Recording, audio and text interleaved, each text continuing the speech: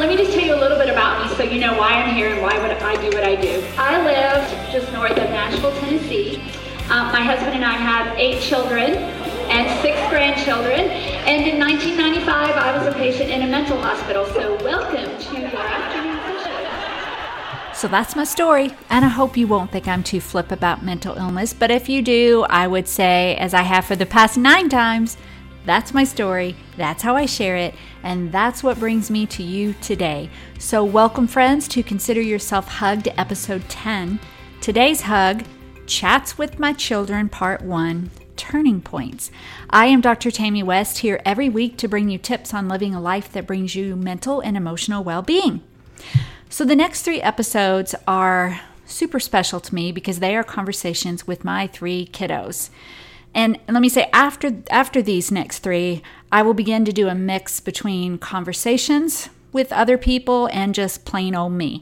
It's time for the podcast to sort of change and grow, and that's how I see it going over the next few months, and then we'll see from there. So some quick background information before I get you right into today's episode. Because, as a mom, I gotta brag on my son. This kid has always been, I guess, what we would call a go-getter, a self-starter, driven. When he was in middle school, he learned about the House Page program through a special project in a class. He researched on his own. He applied on his own. He did basically everything on his own. And if you don't know much about the House Page program, it's probably because it ended in 2011. But this is where kids got to go, at least in in Congress. He went and he lived as a junior in high school. He lived with other kids from around the world in a dorm. He went to school in the Library of Congress, and they were pages on the House floor for an entire semester. It was just life-changing. And so he went to college, finished high school, went to college, and he's worked on local, state, presidential elections. He's built Facebook products you use maybe every day, but you don't even know where they come from. And he's just 30 years old. He's worked hard for everything he's ever gotten or done. So I am very proud of him, not only for just his accomplishments, but for who he is as a person. So this conversation was a result of a conversation the day before we recorded. And sort of in the middle of it, he said, we should do this for your podcast. We should stop this conversation right now and let's record it tomorrow and talk about turning points in life. And I said, brilliant. And that's how it happened. I will put his Instagram link in the show notes. That's how he said he mainly wants to be communicated with. And you're going to want to pay attention because I'm sure he is going to do even bigger things. So there you have it. The audio gets a little bit wonky in parts, so I'll work on that for future interviews. I thank you for understanding and being patient. This was very last minute. And now, on with the show. I think I liked the conversation we were starting to have yesterday about what are the conditions or the things that need to happen for people to make changes in their lives. And I think a lot of things, right? That's I guess to recap, right? We were talking about how I have made a bunch of changes in my life. And I think there were a couple moments where I realized that was really important. And then we talked about changes that you had to make in your life a long time ago, and how important that moment has ended up being to the rest of your life. And I guess as I was thinking about it the rest of yesterday, I was thinking how, a lot of things, these things are sort of recursive, meaning that you might think back on, in years from now, I might think back of how leaving my job was this big turning point in my life for a lot of reasons.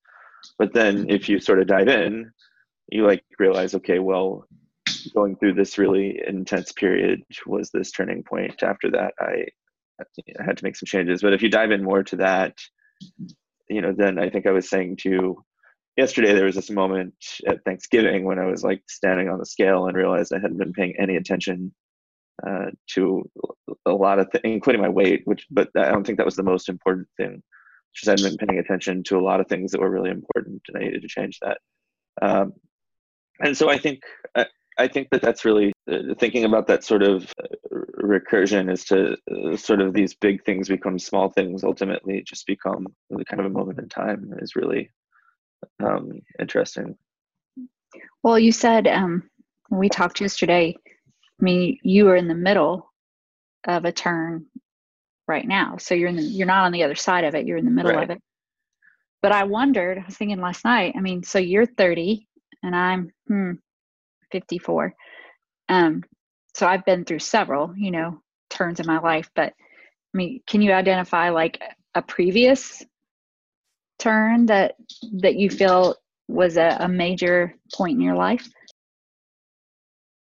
There was, and I'm thinking a lot about sort of physical fitness now, because I think that's been a struggle for me for a lot of reasons throughout my life. But when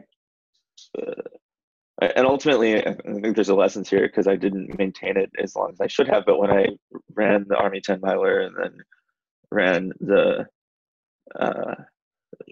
half marathon right after that, I think without that experience, I don't think I would have but I hadn't really connected the sort of like physical and mental dependencies before.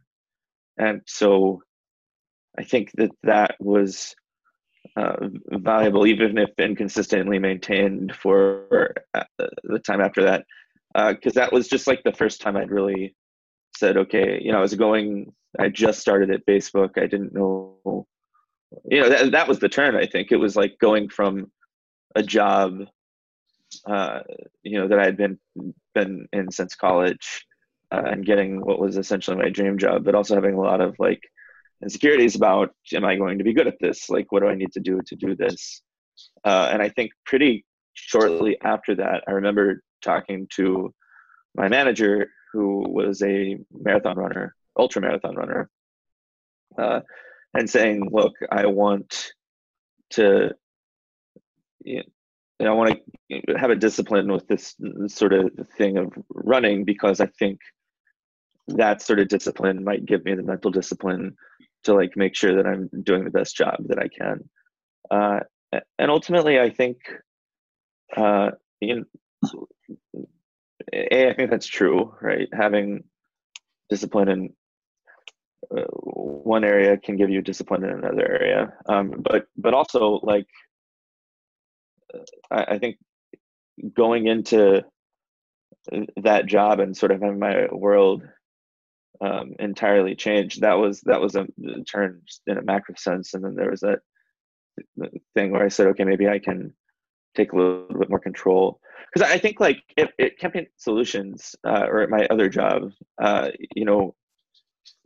was drinking Mountain Dew and eating goldfish for breakfast, right? Like, is that bad? Well, when I look back, I had a milkshake for dinner last night, but go ahead. I mean, I think anything is fine if you're not doing it every single day. That's not a practice. Yeah. Yeah. And I was and I look back at the pictures from that time, and I just didn't look healthy at all. And I think, you can kind of look at like the portraits that they shot of me then, and then like look at the picture of me finishing the half marathon, and I obviously looked like much more healthy. Kind of going into this next job into Facebook, I tried to get a greater handle on that, and I ultimately did for a while. But I think then, I guess maybe an axiom of life is that things, if you're growing, they just keep getting harder. And so then when things got harder, I focused on those things and maybe lost those lessons. So we talked yesterday about changes and turning points, and you asked me a question. You asked me if the mental hospital was a turning point in my life, which it was. And then right now, you've just left a job of 6 years that by anybody's definition would be like a massively important, respected dream job, maybe even, and you left. And so we both started talking about these turning points in life. And one of the things that I asked you was, do you think that we have to hit like a rock bottom spot to make changes and to turn and do something different? And I don't remember what you told me. I mean, I don't know. For me, well, let me go ahead and say, for me, that mental hospital was rock bottom. I mean, the only thing that would have been worse would have been a full-on suicide attempt. really. I mean, that's about as low as you're going to get. So it was definitely rock bottom for me, but it was a turning point, but it didn't, my life wasn't changed immediately. It's still changing when it comes to mental health. So that was the point where I was like, okay, yeah, I don't want to live this way anymore.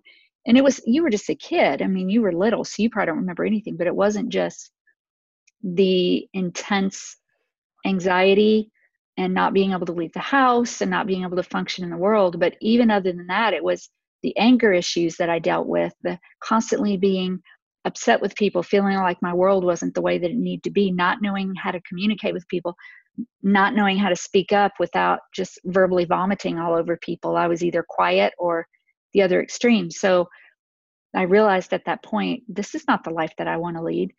But then it also has been an evolution over time. So I think for me, that was definitely a rock bottom.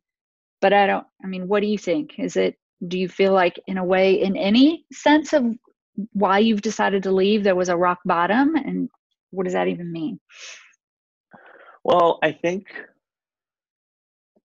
I've been thinking a lot.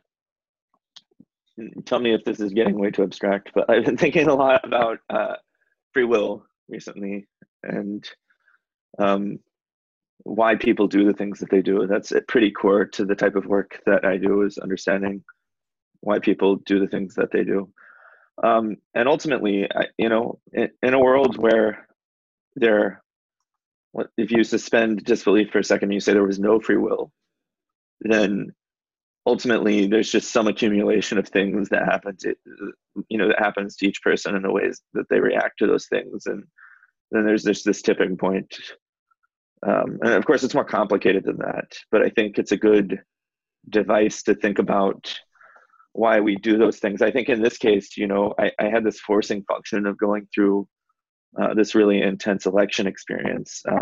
And then knowing that I had this sabbatical coming up. So I went on a 6-week sabbatical and went traveling in South America in January. And I think there were other things, intense things that were going on in my life that took a lot of my attention, and those things kind of ended. And I think with that combination of like intensity and quiet, I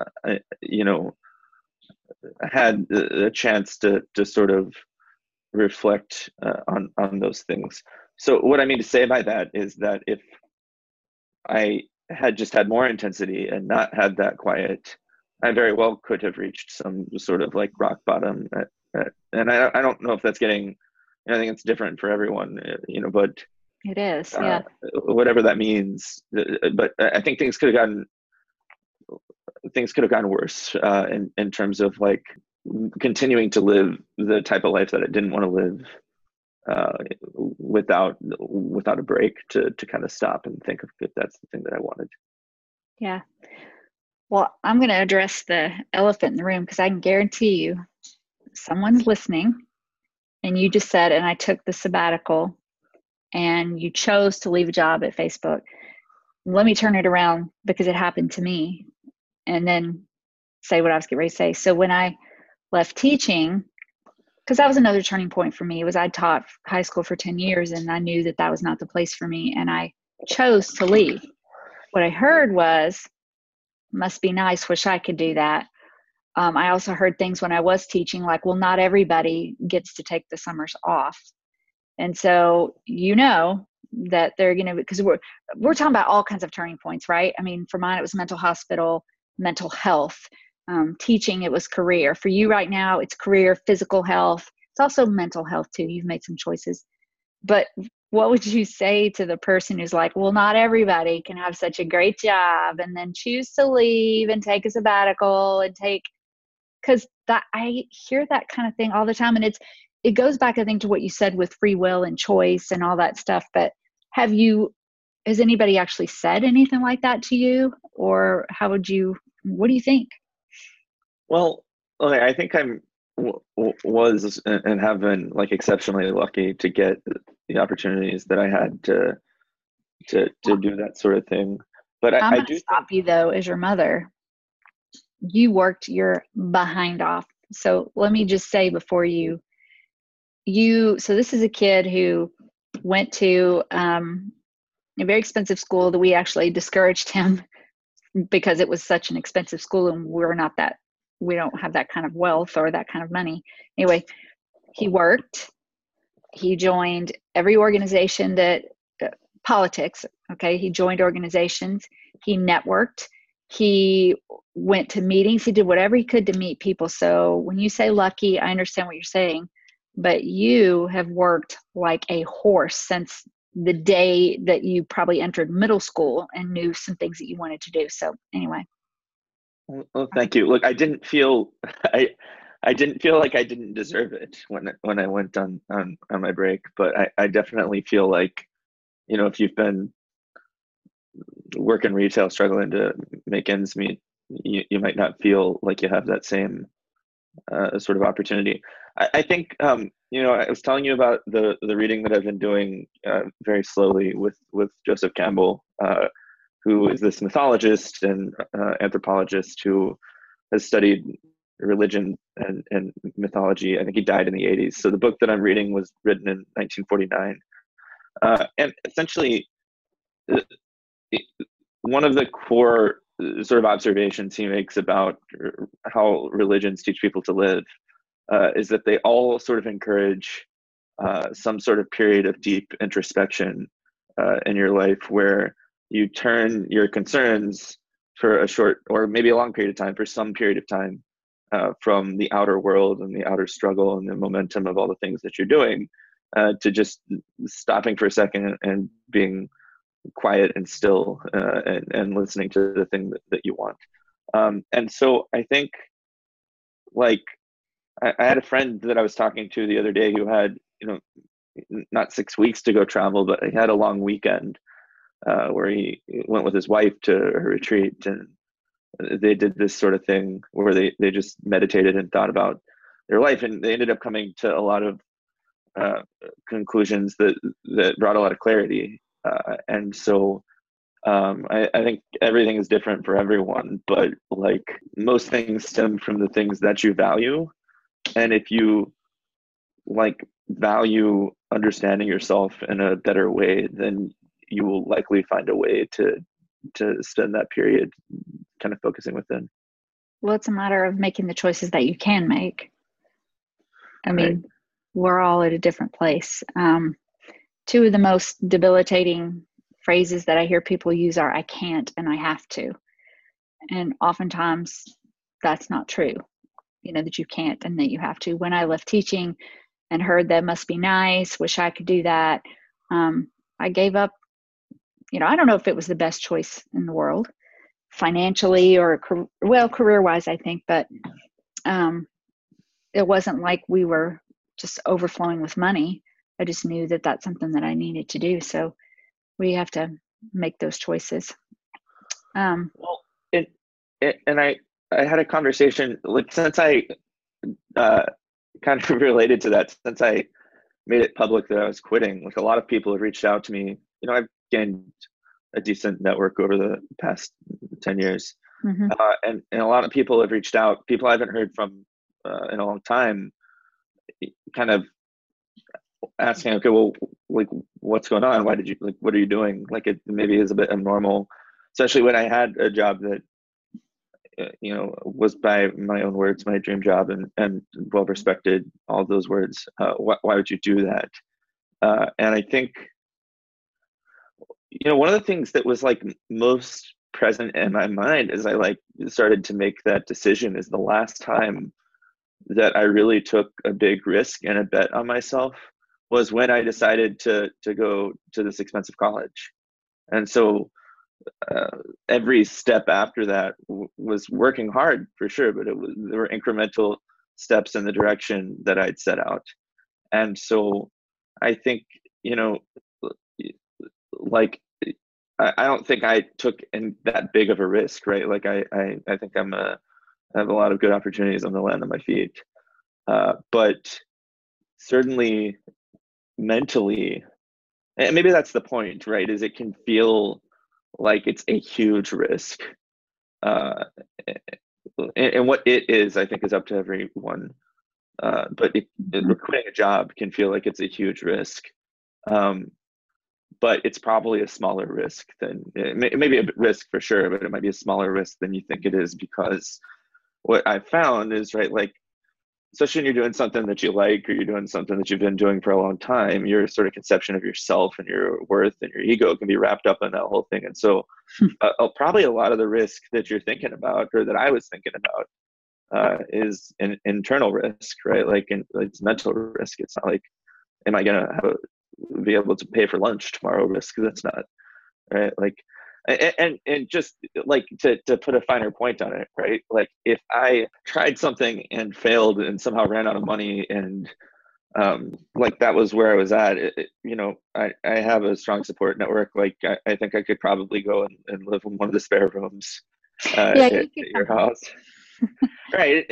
To continue to underscore that point, right? Like, I think, honestly, when I think about that right now, if I was really trying something and I was like doing the thing that I cared about and wanted to do, I don't think at this point that I'd feel embarrassed at all if I just needed to come home and regroup for a little bit. But so much of, I think, at least mine and people I know, that your self-worth gets wrapped up in just like, oh my God, if you moved back in with your parents, that would be like the most horrible thing. And you're like, okay, well, that's pretty common, right, with your generation now, though, right? Is what? Moving back home, or not moving out to begin with for a period of time. Yeah.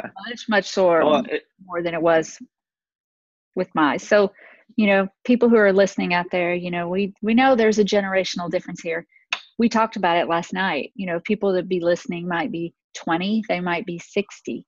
And the 60-year-olds would be like, and by the way, we're talking about turning points and change. And right now we're focusing on careers, but it still applies in many other ways.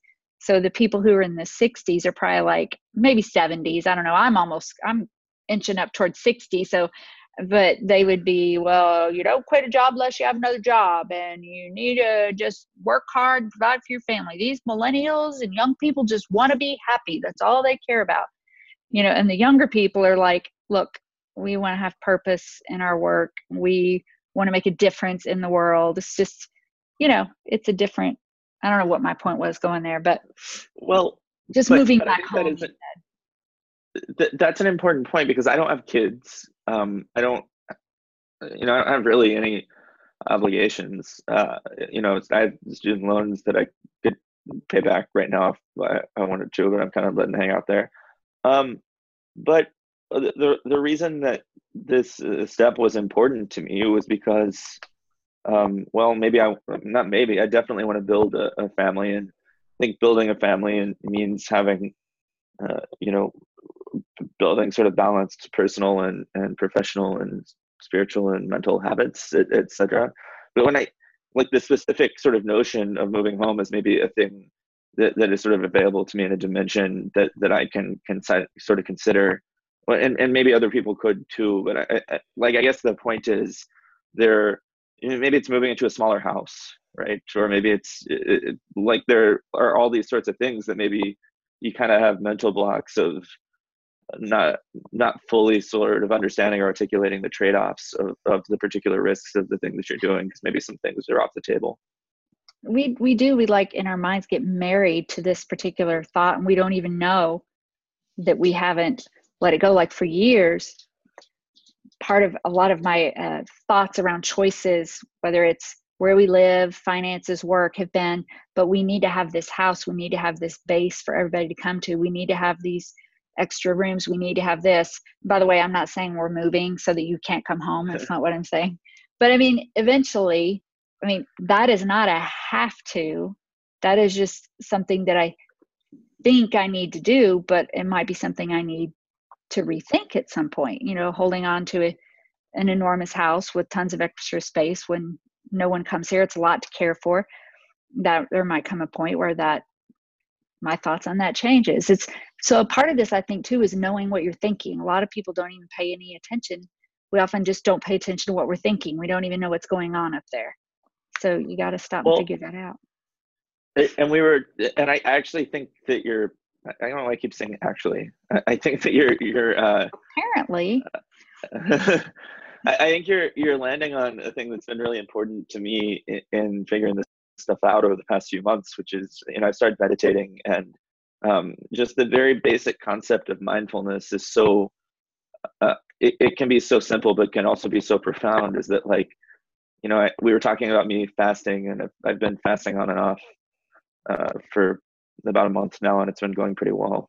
At the end of a 3-day one now, I didn't tell anyone about, and I'm feeling good. But there are a lot of benefits to fasting. I think one of the most important ones, though, and I think it goes far beyond sort of how you feel physically, is that you realize the world record for fasting is something like 342 days, right? The reason that our bodies have fat is because if we don't have food, we need spare energy, right? Like you can cut this.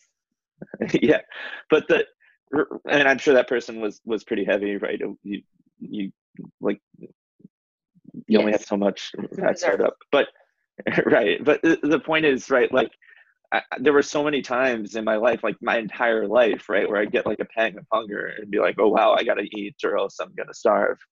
And like, yeah, you need food and you need nutrients, and you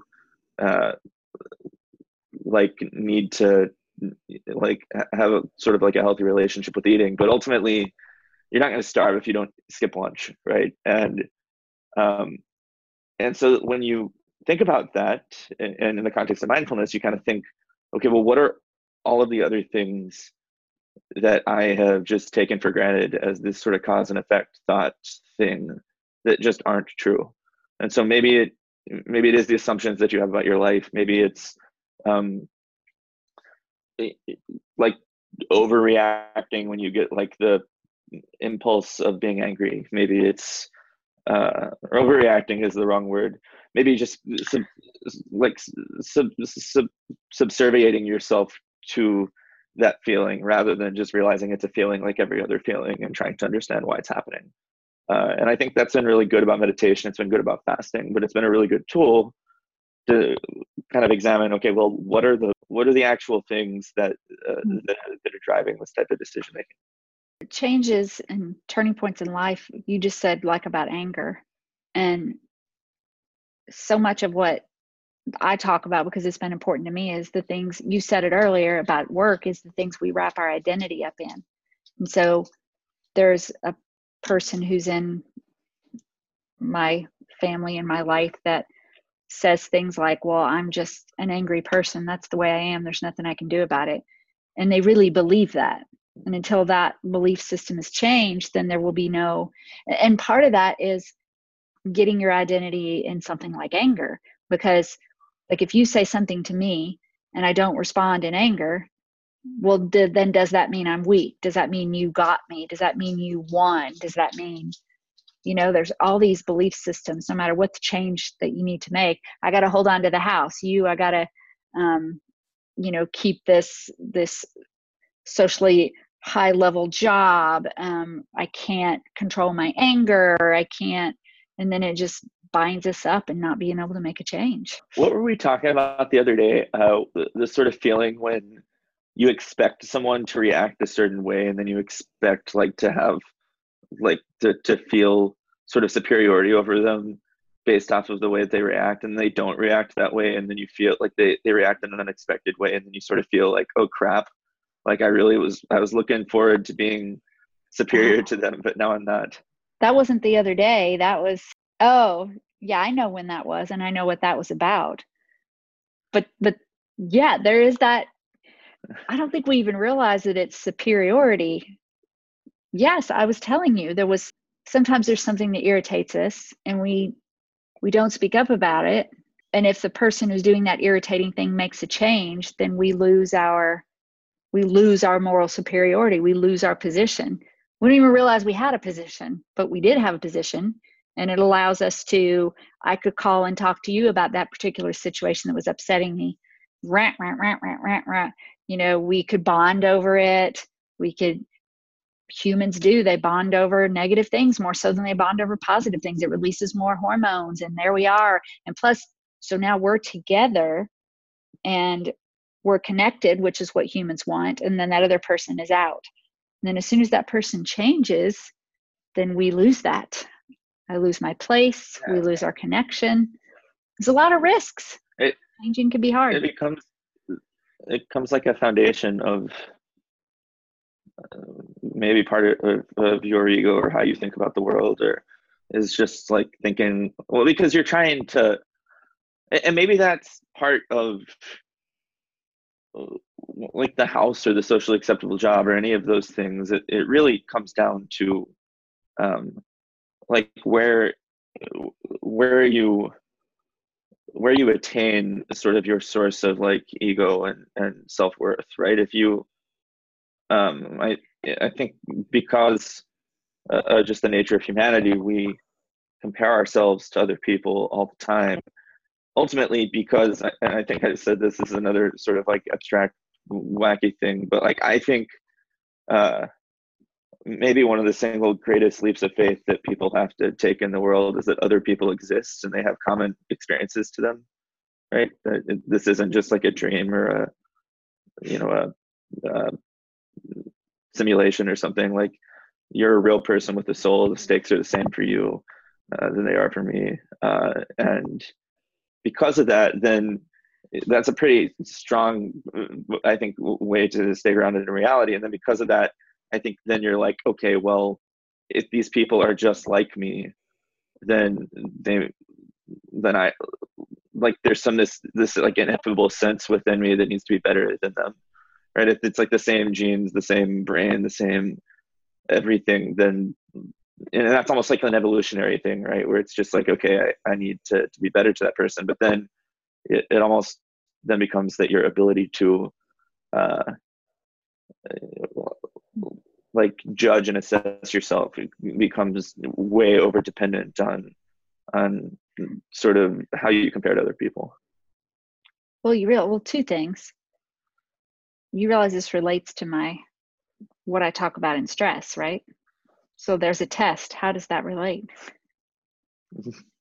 Quiz your kid on your PhD dissertation. See if they.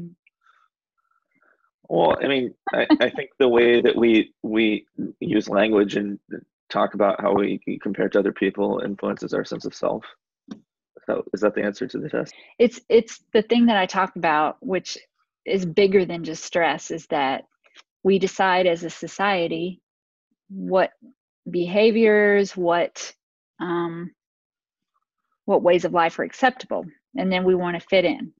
And so when it comes to stress, so let's say that that's the change somebody's listening needs to make, is they need to, which underpins so many things, but they need to get rid of the stress in their lives, which I hate the word, by the way, but that's a whole nother topic. But so if I sit down with my friends and they're all talking about how difficult their life is, how stressed out, and I'm thinking that you might encounter this during your pause period before you move on to the next stage of your career. So you're sitting around and everybody's talking about, oh my gosh, I'm so stressed out, I'm not sleeping, I'm not doing this, I'm not doing that. And then if you say, well, I went to bed early last night, slept 9 hours, then what are those other people going to say? Must be nice. Must be nice. Wish I could do that. Must be. And so what happens then is you feel left out of the group. You're not a part of that group anymore. And so I'm not saying this will happen, but it's fairly likely that you won't contribute that to the conversation again next time because you don't want to be ostracized. I think we had a discussion a few days ago where I used the phrase, which is a loaded phrase, but like misery loves company. And we did talk about that. And I think that's a thing, and we talked about something related to that yesterday. And I think that, I guess conversely, right, when you cease to, or you lessen your reliance on sort of how other people feel, or how you feel about other people, or your superiority over people, or whatever, then because like most people are, if you kind of advance in that way, then most people are probably a little bit behind you. then you sort of, I think, definitionally lessen your connection with those people, like on that level. And because that's actually what you're doing, right? Is you're saying my connection is this base in my ego that I like devote to you or to those people. It's like saying I had this part of my brain and that I was, whether consciously or subconsciously, I was just thinking about that all the time. Thinking about how you would feel about this, or you as a concrete person, or you as just an abstract, like lots of people, thinking about the expectations of other people, and etc. And when you remove that, that's explicitly what you're doing. You're just removing that connection from those people.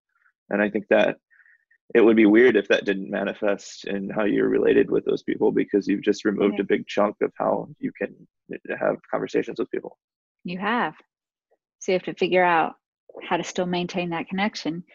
And related to that, in the second part of what I was going to say a minute ago, is because you're talking about getting your worth.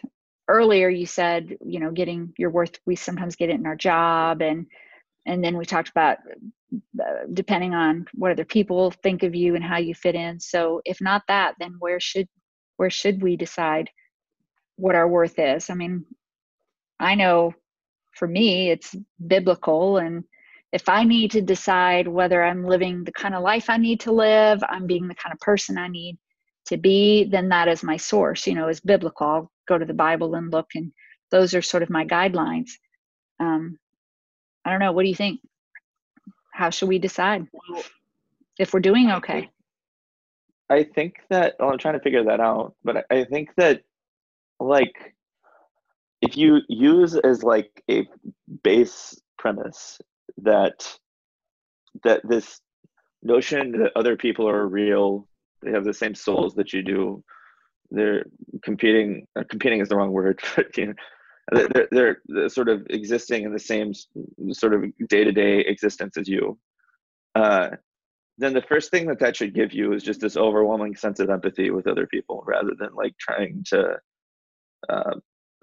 compete against them, or trying to like base your ego on how you can either say, okay, like I'm racing or competing against these people, or you can say, okay, this is like just the thing that we're doing and we're all doing it together. And so I think like on a micro and a macro scale, and I think this is super compatible with faith, is just like you should base how you're doing based on the connections that you have with other people, the contributions that you make to their life, both on a micro, so your friends scale, but also macro, what impact are you making on the world?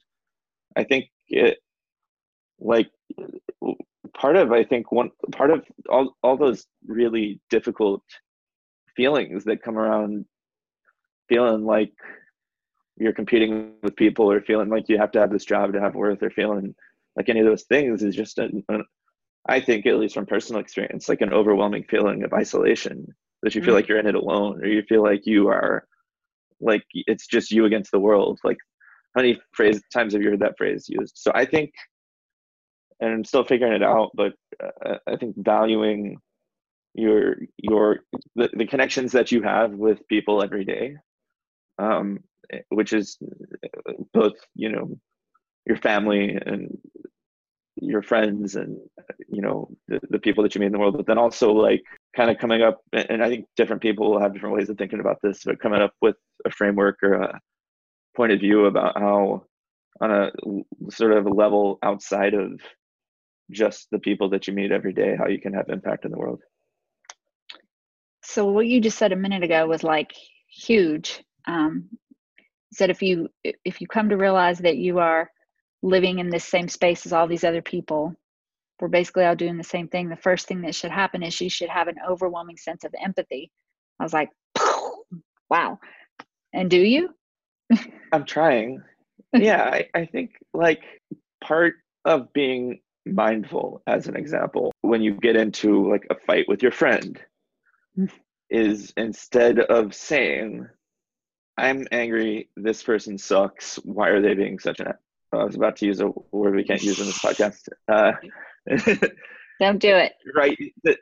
To stop and try and consider what might be happening in their lives, to consider what what you might have been doing that might not have been great. I think ultimately empathy is a big word and a big concept, but I guess actually I almost committed a tautology there by saying that the first thing that you get when you realize that other people are living in the same world as you, having the same experience, is an overwhelming sense of empathy, because what I described is an overwhelming sense of empathy, right? That is the definition of the word, which is just to say, okay, like, people more or less behave in using the same exact tools and constraints that I do, and let me try and be a little bit more thoughtful about how I judge them, and maybe try not to judge them as much, and maybe try to be just a little bit more open to the fact that, it's not you against them, it's you two together. It is. The person who falls alone can't get up, and you fall with a friend, and a 3-stranded cord is tighter, and all that stuff is so true. And I just finished doing a webinar. What? Oh, it's like that. Well, it was a very long quote from The West Wing, but it was basically like, guy falls into a hole, 3 people come and give him a ladder and a rope, but none of them are sufficient. The last guy jumps in, and the guy says, "What are you doing, man?" He goes, "I've been here before. I know the way out." Yeah, you've told me that before. I like that. It's one of my favorite quotes from The West Wing. Well, The West Wing does have some good stuff. Oh, I just did a communication webinar for a school group. And one of the things we talked about was assigning motives to other people's behavior and using the word attitude, about other people's behavior, saying they have a bad attitude. And because attitude means the way that you think or feel. We really can't judge other people's attitude. We can only know what they say and what they do. We can't know what they think. We can't know what people think ever. Even if they tell you, doesn't mean you really know what they think ever. Well, because and this keeps veering the line between just like a general conversation about life and a very I know.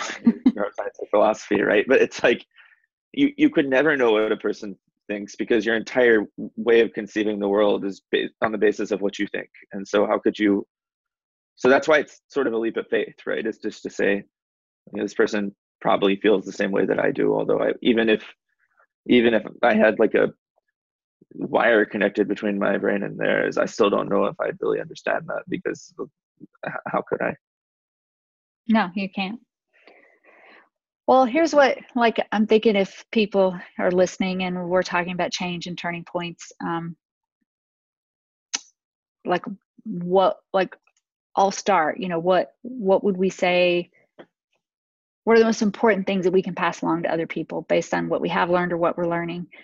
And I remember I tell this in seminars. Tim asked me one day, I'm remarried, and Tim and I have been married for almost 16 years.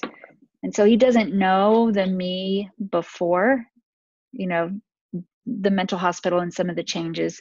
So I was extremely angry and just not a fun person to be around. So I'm not saying I'm super fun now, but he doesn't know that person. So he asked me this really, a question I had never thought about one day. He said, "Well, what made you decide to change?" And I was like, well, I went in the mental hospital. I don't know that it was a choice, but it was a choice. I mean, it was absolutely a choice to change. In my case, so it was mental illness, but still every single day is a choice. I don't have great genetics. This. I try to protect you from some of the family things, because you have some genes too. Everybody, I deal with that, and probably will for the rest of my life, but it's so worth it, And so I think for me, if I was giving people advice, for any sort of, when you come to a turning point, you need to make a change, whether it's a job, whether it's healing from a physical or mental ailment, whether it's deciding you want to communicate differently and speak up to people, or not be bullying when you talk to people, whatever it is. I think it's those daily choices and reminding yourself every day that It really is a decision. Using the I can't and I have to are so debilitating. Instead, changing that to, this is the best decision for me today. This is the best decision for me this week or this month. And then I also believe, we talked about this yesterday, going through these processes and saying, this is what I need and this is what I'm doing. Reminding, I really believe that we're put here on this, we're created and we're put here on this planet to serve one another. And I don't mean doormat, only take care of other people and not yourself. But I really believe that when we take a focus off of ourselves, and this is kind of what you've been saying, and realize that we're all in this together. And when you get out there and you help and you serve and you focus on other people's needs, then it takes the focus sometimes off yourself. And then you're able to make those changes while at the same time helping the people in your world and helping the world overall to grow and be a better place. So what would you, and that's very short, but what would you say you're learning? Let's say someone wants to leave their job, they need to make a change. What would you tell them?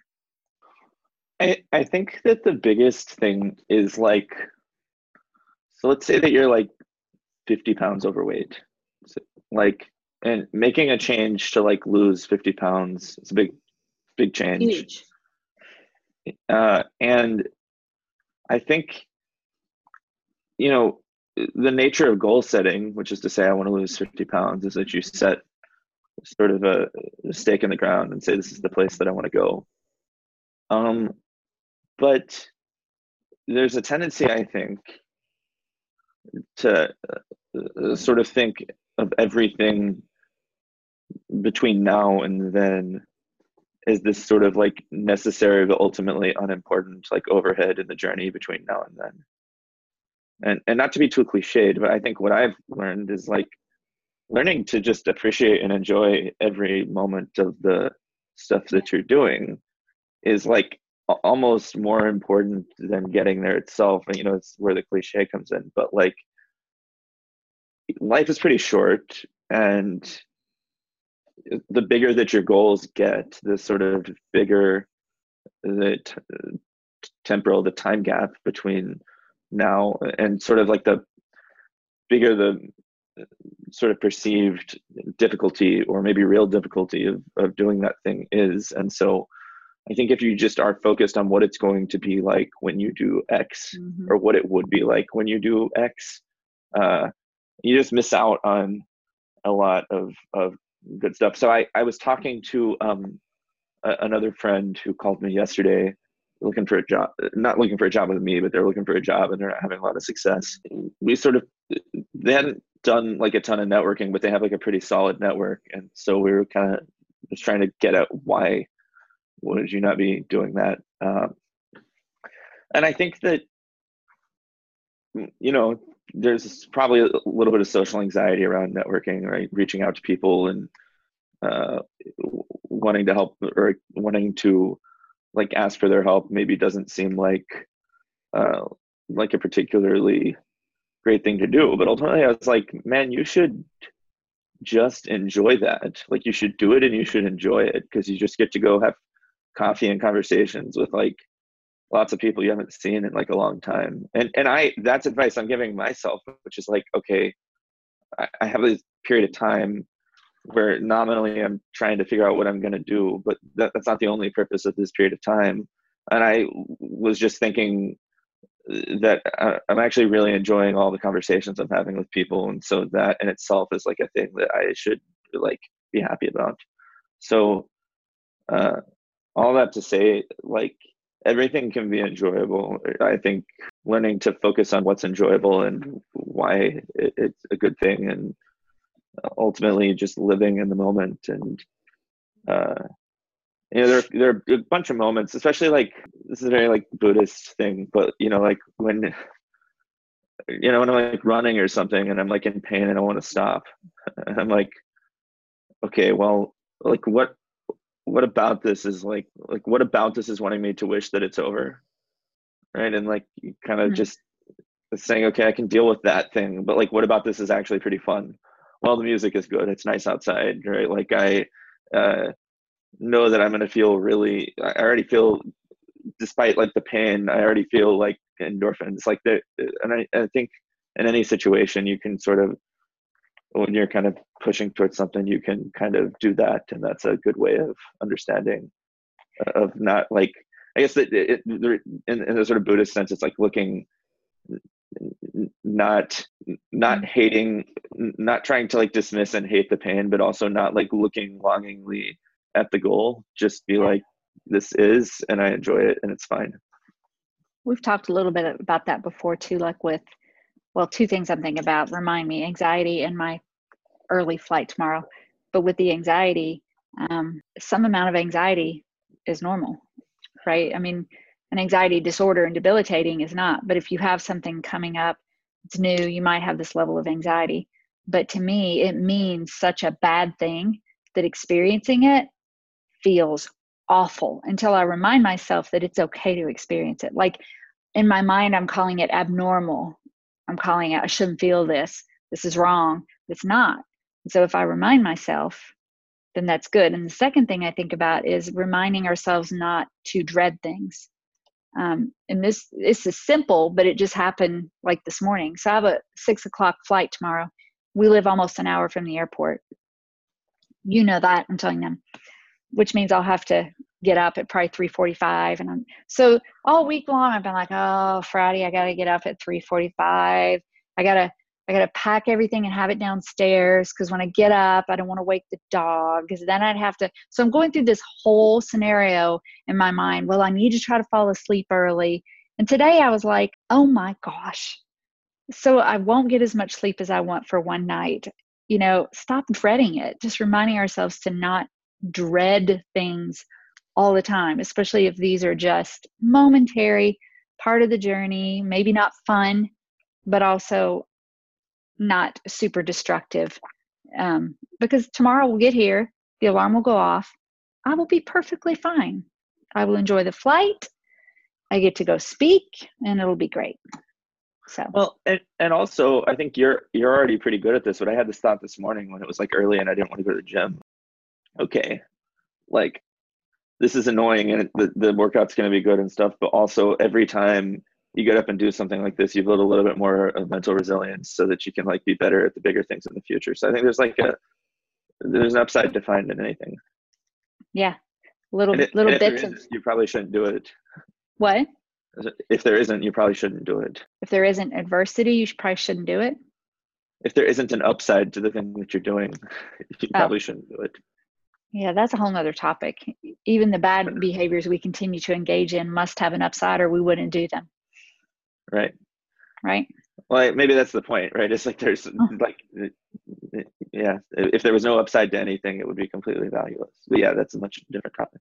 Yeah, it is a different topic. Well, you have anything else for these fine folks? No, this has been fun. Yeah, it has been fun. And that's our time for today. I sure hope you learned something. I hope you will pass the show link along to friends. You can find the show notes with the links we talked about and get information if you would like for me to speak at your next event at TammyWest.com. The monthly $50 Amazon card giveaway will continue to come from leaving a comment on that blog. And finally, remembering our mental and emotional well-being goal, I really hope that you will renew your thoughts every single day, adopt empowering language that prevents verbal harm to yourself and others, and that you will make positive mental and emotional choices every single day. And until next time, consider yourself hugged.